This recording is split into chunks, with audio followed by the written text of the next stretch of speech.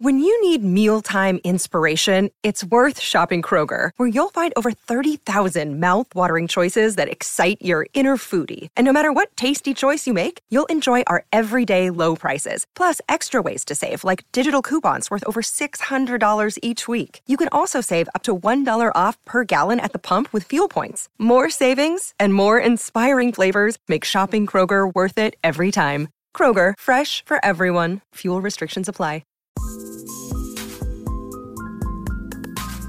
Welcome to the Poetry Questions TPQ20, where we sit down with your favorite authors to talk about passions, process, pitfalls, and poetry. My name is Chris Margolin. Let's expand the conversation.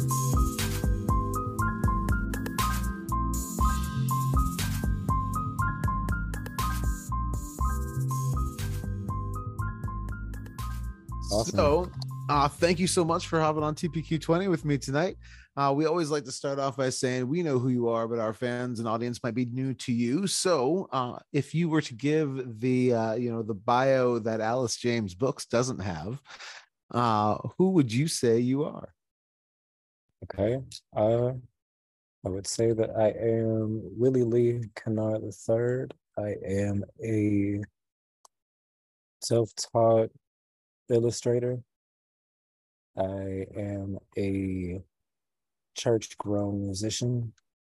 I am a poet by happenstance and by miracle, and most recently an educator forged in Newberry, South Carolina, that has a set of preoccupations about superstition, folklore, surrealism, and the Black way that people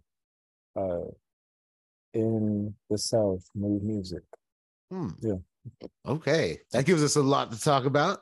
So let's see. Let's start with the educator because you said that's the newest piece to you. I've been a teacher for this is my 19th year. So I've been doing that part a long time. What are you teaching? I happened to see an Instagram, I believe, post today about this being the last day in your classroom, I believe. So congrats for getting through any amount of teaching. That's all you always big claps for that. So what were you teaching? Well, I just finished a semester at the University of South Carolina teaching English 102, which is their introduction to rhetoric and composition. Oh, all right. Sometimes a little tough. The students that I often get are they're straight out of high school most of the time. They have AP exams and things. They've written essays, but they haven't perhaps thought about how sentence structure affects someone's intentions for how they speak to you, or how certain types of words are used to persuade you to like think things, or get you anxious or frustrated or generally scared about like society. So we've been having a lot of conversations about what makes someone moving, as well as like what makes this like bad writing or bad rhetoric, or what's the logic to making those things up. Love that. So did you was this your first full semester then? This is my first full semester. Very cool. That's awesome. And are you excited or scared to go back for a second? I'm excited. I'm super excited. A little nervous. I definitely You're not quitting yet. So good. That's good. That's a good sign. I feel like I gotta do it at least twice to figure out whether I can stick with it. I'm the type where I'll try anything once, but if it didn't necessarily kick me out, I'm gonna try it again. Was it something that so for me, my mom just retired after 52 years in the classroom. So for me, I always had an idea that I wanted to be like a high school teacher first, now middle school teacher. Was your dream to become a college professor? And if not, how did that happen? And if it did, well done. Do you think you're the same person who wanted to be that professor early on as you are now? I think yes and no, but in a very different type of manner. It was not my original dream to be a college professor, but at the same time, it was one of my dreams to teach and inspire people.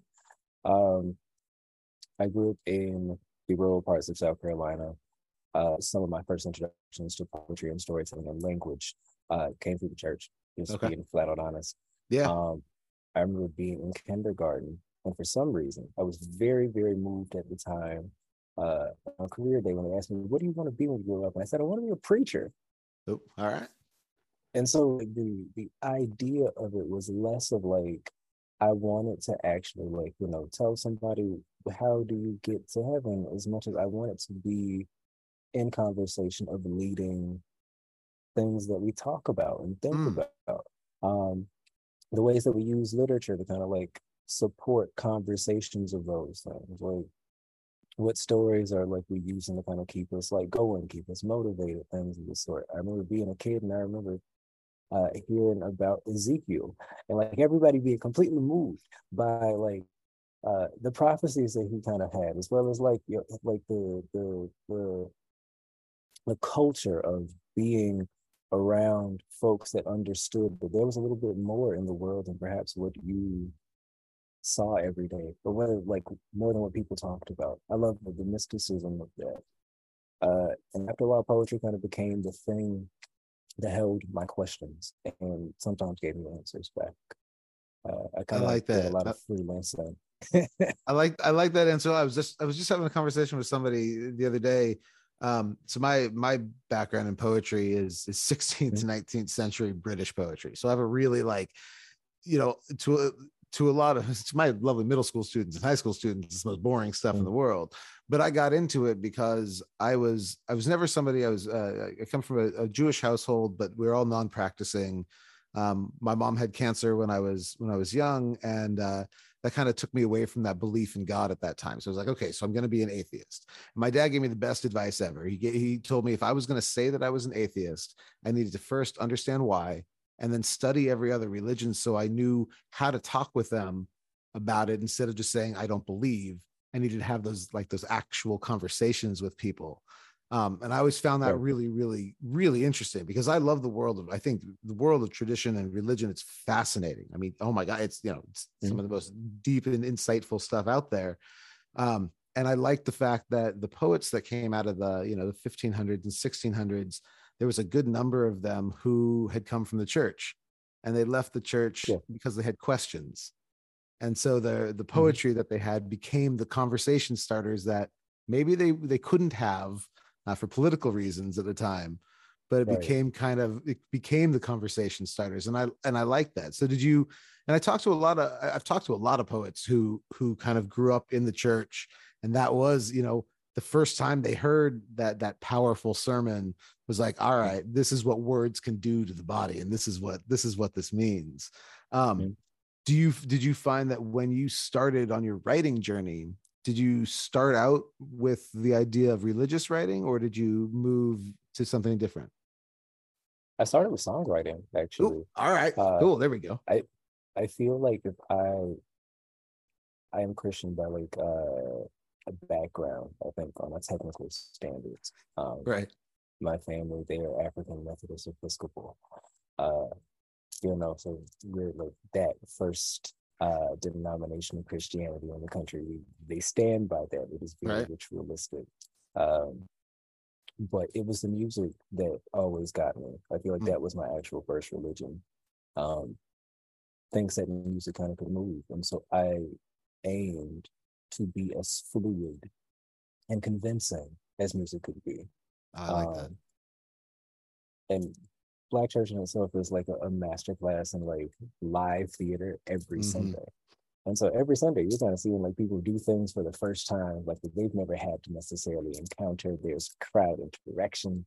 There is always somebody new. Somebody's like 3-year-old, like singing a song for the first time, and all you hear if they get stuck is "Go ahead, baby." And like it's the spirit of that. I wanted to kind of eventually keep something of that and keep something of that was joyful, that had that type of expansive understanding of connection and love and relationships.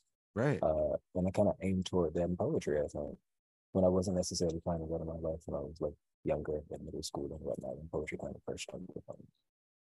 So outside of the world of church, then who were the songwriters that you were listening to? What music were you listening to? And when you did start writing, then who were you trying to emulate? Okay. I definitely feel like there was a lot of Mariah Carey at the beginning. It's all right. First CD I ever bought, Mariah Carey Unplugged, was the very first CD I ever bought. And that thing did not leave my CD player for years. So very nice album. Mine was Mariah Carey, The Emancipation of Me. There you go. The first thing about My Own Money, I remember sitting there like being like enamored at like how she put vocabulary words that were on my English test in song and made it like made it cool, made it sexy, high key. And like did it in a way where it's kind of like you expect this of her. She reads, she understands prosody, she understands time and rhythm, and she's going to make sure that you understand how like this is going to be incorporated into a song about the hood. And it was fascinating, and I really loved that. I feel like I definitely emulated some of her. I think some of the style and swagger of like John Legend a little bit, but for the most part, I was listening to rappers, a lot of rappers at the time. Even though like I've retired some of like my loyalty to them, like vintage T.I., Jay-Z, a lot of Jigga, a lot of Big Crit and Gucci, and they were showing a lot. You're showing a lot of the Southern roots there. So. Yeah, like it was very much that. Like that's what we were listening to. We were trying to very much stay alive with that. At the time, necessarily, nobody in my particular school or anything were really talking about poetry. Right. Per se, we didn't know about Brave New Voices or any of that. But we knew that poetry existed in music, and we knew that at least if nowhere else, I want to say Nikki Giovanni's Bronx Masquerade, which was like a middle grade novel in verse and about 40 different voices. Yeah. I feel like that was like one of my first introductions to like poetry in a way that felt like something that I wanted to try to do and bring closer to where I was at. So are there is there a mixtape lying around on your computer somewhere that we have that we've yet to hear? So not quite. I feel like I've been like every instance of a musical artist in some form or fashion. Any choral, choir, or like ensemble I've been in. I've done a lot of independent gospel things like in my youth and whatnot, just from trying to get some experience. But I don't necessarily have a mixtape, but I do have like a self-published chapbook that I call my mixtape. Oh, there we go. So this actually brings up this harkens back to the early days of TPQ20. The first couple seasons, I talked to a lot of people about that idea that like a chapbook is a mixtape. Like it really is. Like it is an introduction to whoever this person is at that time. It's not the full, you're not getting the full 72 minutes. You're getting 38 minutes of somebody's work that they've really culled down that they need you to hear now. And I like that idea of like that chapbook as a mixtape. It's that single that we well, I might be a little bit older. I'm a lot older than you, but that single that used to go by in the store. I definitely remember that. Like that, like a very tiny LP, depending on the circumstance, or an EP. My folks were a little bit older, so we had like singles that were literally the size of my head as a child. They'd pop in the vinyl player, and it was a good time. But but I mean, do you think that there really is something to that idea that the chapbook can be kind of that shortened mixtape or short story collection almost, versus the collection that gets you that kind of full through line as a novel and everything? I think definitely. I definitely feel like it can. I think the chapbook is kind of like where you probably should be most experimental, to be entirely honest. At least like while you're trying to figure out like things. My chapbook at the time, I won't say I wrote, but I kind of compiled about a year after I graduated undergrad. Okay. The graphic design major. And I was drowning, and the only thing that was keeping me alive was poetry. Mm. And my senior year, I remember like during the fall, I'd seen some folks write something, perform, and I'm like, I want to do that. I miss doing that. I hadn't written since about ninth, 10th grade. It had been about 4 or 6 years or so. So I started writing over the summer, and I started performing that particular fall. And I remember like I was everywhere, like Nice. trying my best to be like at an open mic at somebody's Yep. lounge. Uh, and I do know that I saw folks with nothing else. They had tiny little books, even things that they would print from kids with like staplers. They're printing the Yep. day before. I was a graphic design major, so I was always printing projects to show for class, but Yeah. I was kind of really fascinated by that. And I'm like, oh, if you have a mixtape, like that's really cool. I love that. Well, and then so let's talk a little bit about the graphic design. Now, I've seen some of your work, and I've seen some of the, especially the website design work that you've done, and the images that you come up with on there are incredible. I can't remember who it was that was on here. I think it was this last season, who you had just redone their website when I had talked with them. I can't remember who she was at this point, but I remember that it was just incredible images, and it was the first time I had seen any of your work, and so that immediately got me interested in who you were as a poet and an artist, because I love poets who have other artistic endeavors. I talk to a lot of poets who are photographers. And I always like that idea, because I do think that there is that similarity between that, what the lens captures at that moment in time. So for you, where is that through line between graphic design and poetry? I feel like graphic design is very much like an evolution of illustration for me. I started with a pencil in hand. As soon as I could, I think not too long after I could speak, I don't remember ever not being able to draw or read. Um, but I was always drawing something, and it just kind of kept to be a way that I kept documenting the world. I liked faces. I liked drawing people's faces. Um, but the other thing that I really loved was like the physical art of drawing letters. And so Oh, that and symbols and glyphs.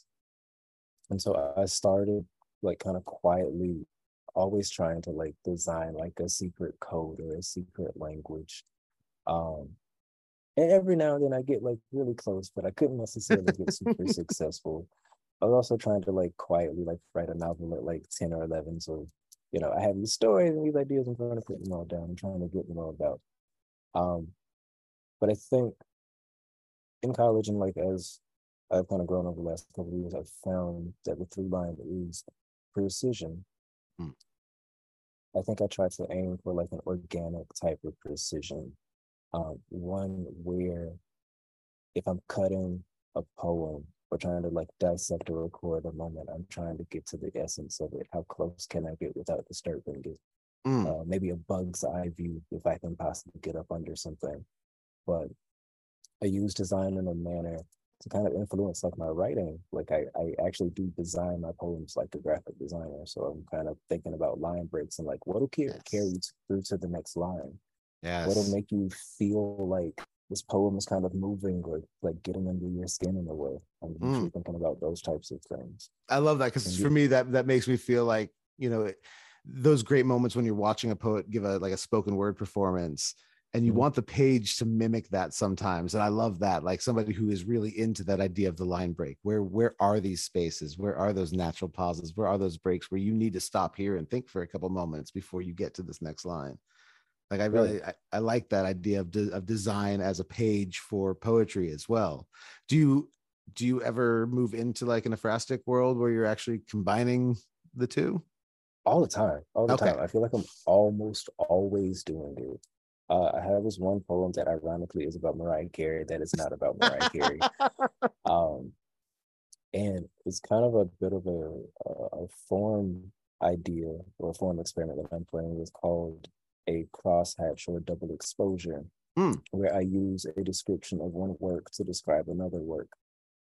Ah. Um, so I used the end of Mariah Carey's Now Special New album, that song "Fly Like a Bird" to describe um, the winged victory of Samothrace. Mm. and possibly describe the story of how it came to lose its head or its wings. Oh God, that's awesome. That's amazing. I love we're in a really cool world these last about 5-6 years of people coming up with new forms and really just working them into the lexicon of poetry. I mean, so that's really, really cool and really exciting that you're playing around with some things like that. That's super fun. As we sort of kind of head toward the finish line here, orders of service, Alice James Books in 2023. First of all, congratulations. Alice James Books they're one of the best out there. So big congratulations on joining a great team over there. My favorite question to ask about books lately is timeline. When was the first poem written to when was the last edit made? Okay. And are you at all the same poet as you were when word number 1 was scratched down on paper? Are you the same poet as you were when the final edit was sent in? I am definitely not the same poet. This work, I think, in part, I've been trying to write for the past 7 years. Okay. So I feel like the first poem kind of happens in like 2015, 2016. I remember explicitly writing a line, like trying to do like a NaPoRima for the month of April, trying to write at least every day for 30 days, trying to get at least a little bit of something out. And I was stressed. I was working a weird job in the middle of nowhere at the night shift, basically a background checking facility. And the only thing that I could do was like maybe scribble a line every day. But one of the first things that I wrote was a phrase that said, "Let him do his work." That was kind of like the beginning of a poem that kind of meditated on my grandma talking about rain and being quiet and how you're supposed to respect nature and God to allow him to do whatever he's doing while thunder is rolling and while like the rain is like nourishing the earth. All the while I'm thinking about that, you know, like my other grandmother is literally dying of breast cancer. So I'm trying to like kind of conjure all of that for at least a few moments of joy. Yeah. The last poem, I think the last poem itself got written earlier this year. It happened kind of spontaneously. The last edit, about a month ago. All right. I literally just sent it in. Hey, that's not bad for a 2023 book coming out a month ago. You know, looking in real time and not podcast time. You know, if we're sitting here in December, that's not bad at all. So, how do you think you've changed as a poet? I think I'm definitely more cognizant of my own agency. I think at the time I was trying to understand some of my own intersections a bit better and trying to understand like how to articulate my difficulties. Being Black, being queer, being non-binary, being working class and whatnot, and like first generation everything technically. Right. And like trying to figure out, you know, at those intersections, there is a new type of person that you have to be for every difficulty, and like what people do you become to get to those places. And so I wanted to investigate that. I think before I did not know my own resilience, but I don't think I actually understood that I am, I say hopefully romantic, but tragically self-aware. Ooh, I like that. I like that. I think that's a perfect place to end this with today. We thank you so much for hanging out on TPQ20. I am quickly becoming a fan, more and more of a fan of your work. So I look forward to the release of your first book here. Well, I guess your first full album, we could call it, if we've got our mixtape out there already. So I'm super excited for this one. We're looking forward to sending more and more people your direction, and I look forward to seeing where you head next. Thank you so much for hanging out on TPQ20 with me today. Awesome. Thank you so much for having me. Yeah, absolutely. Have a great rest of the night. You too. Bye. Bye.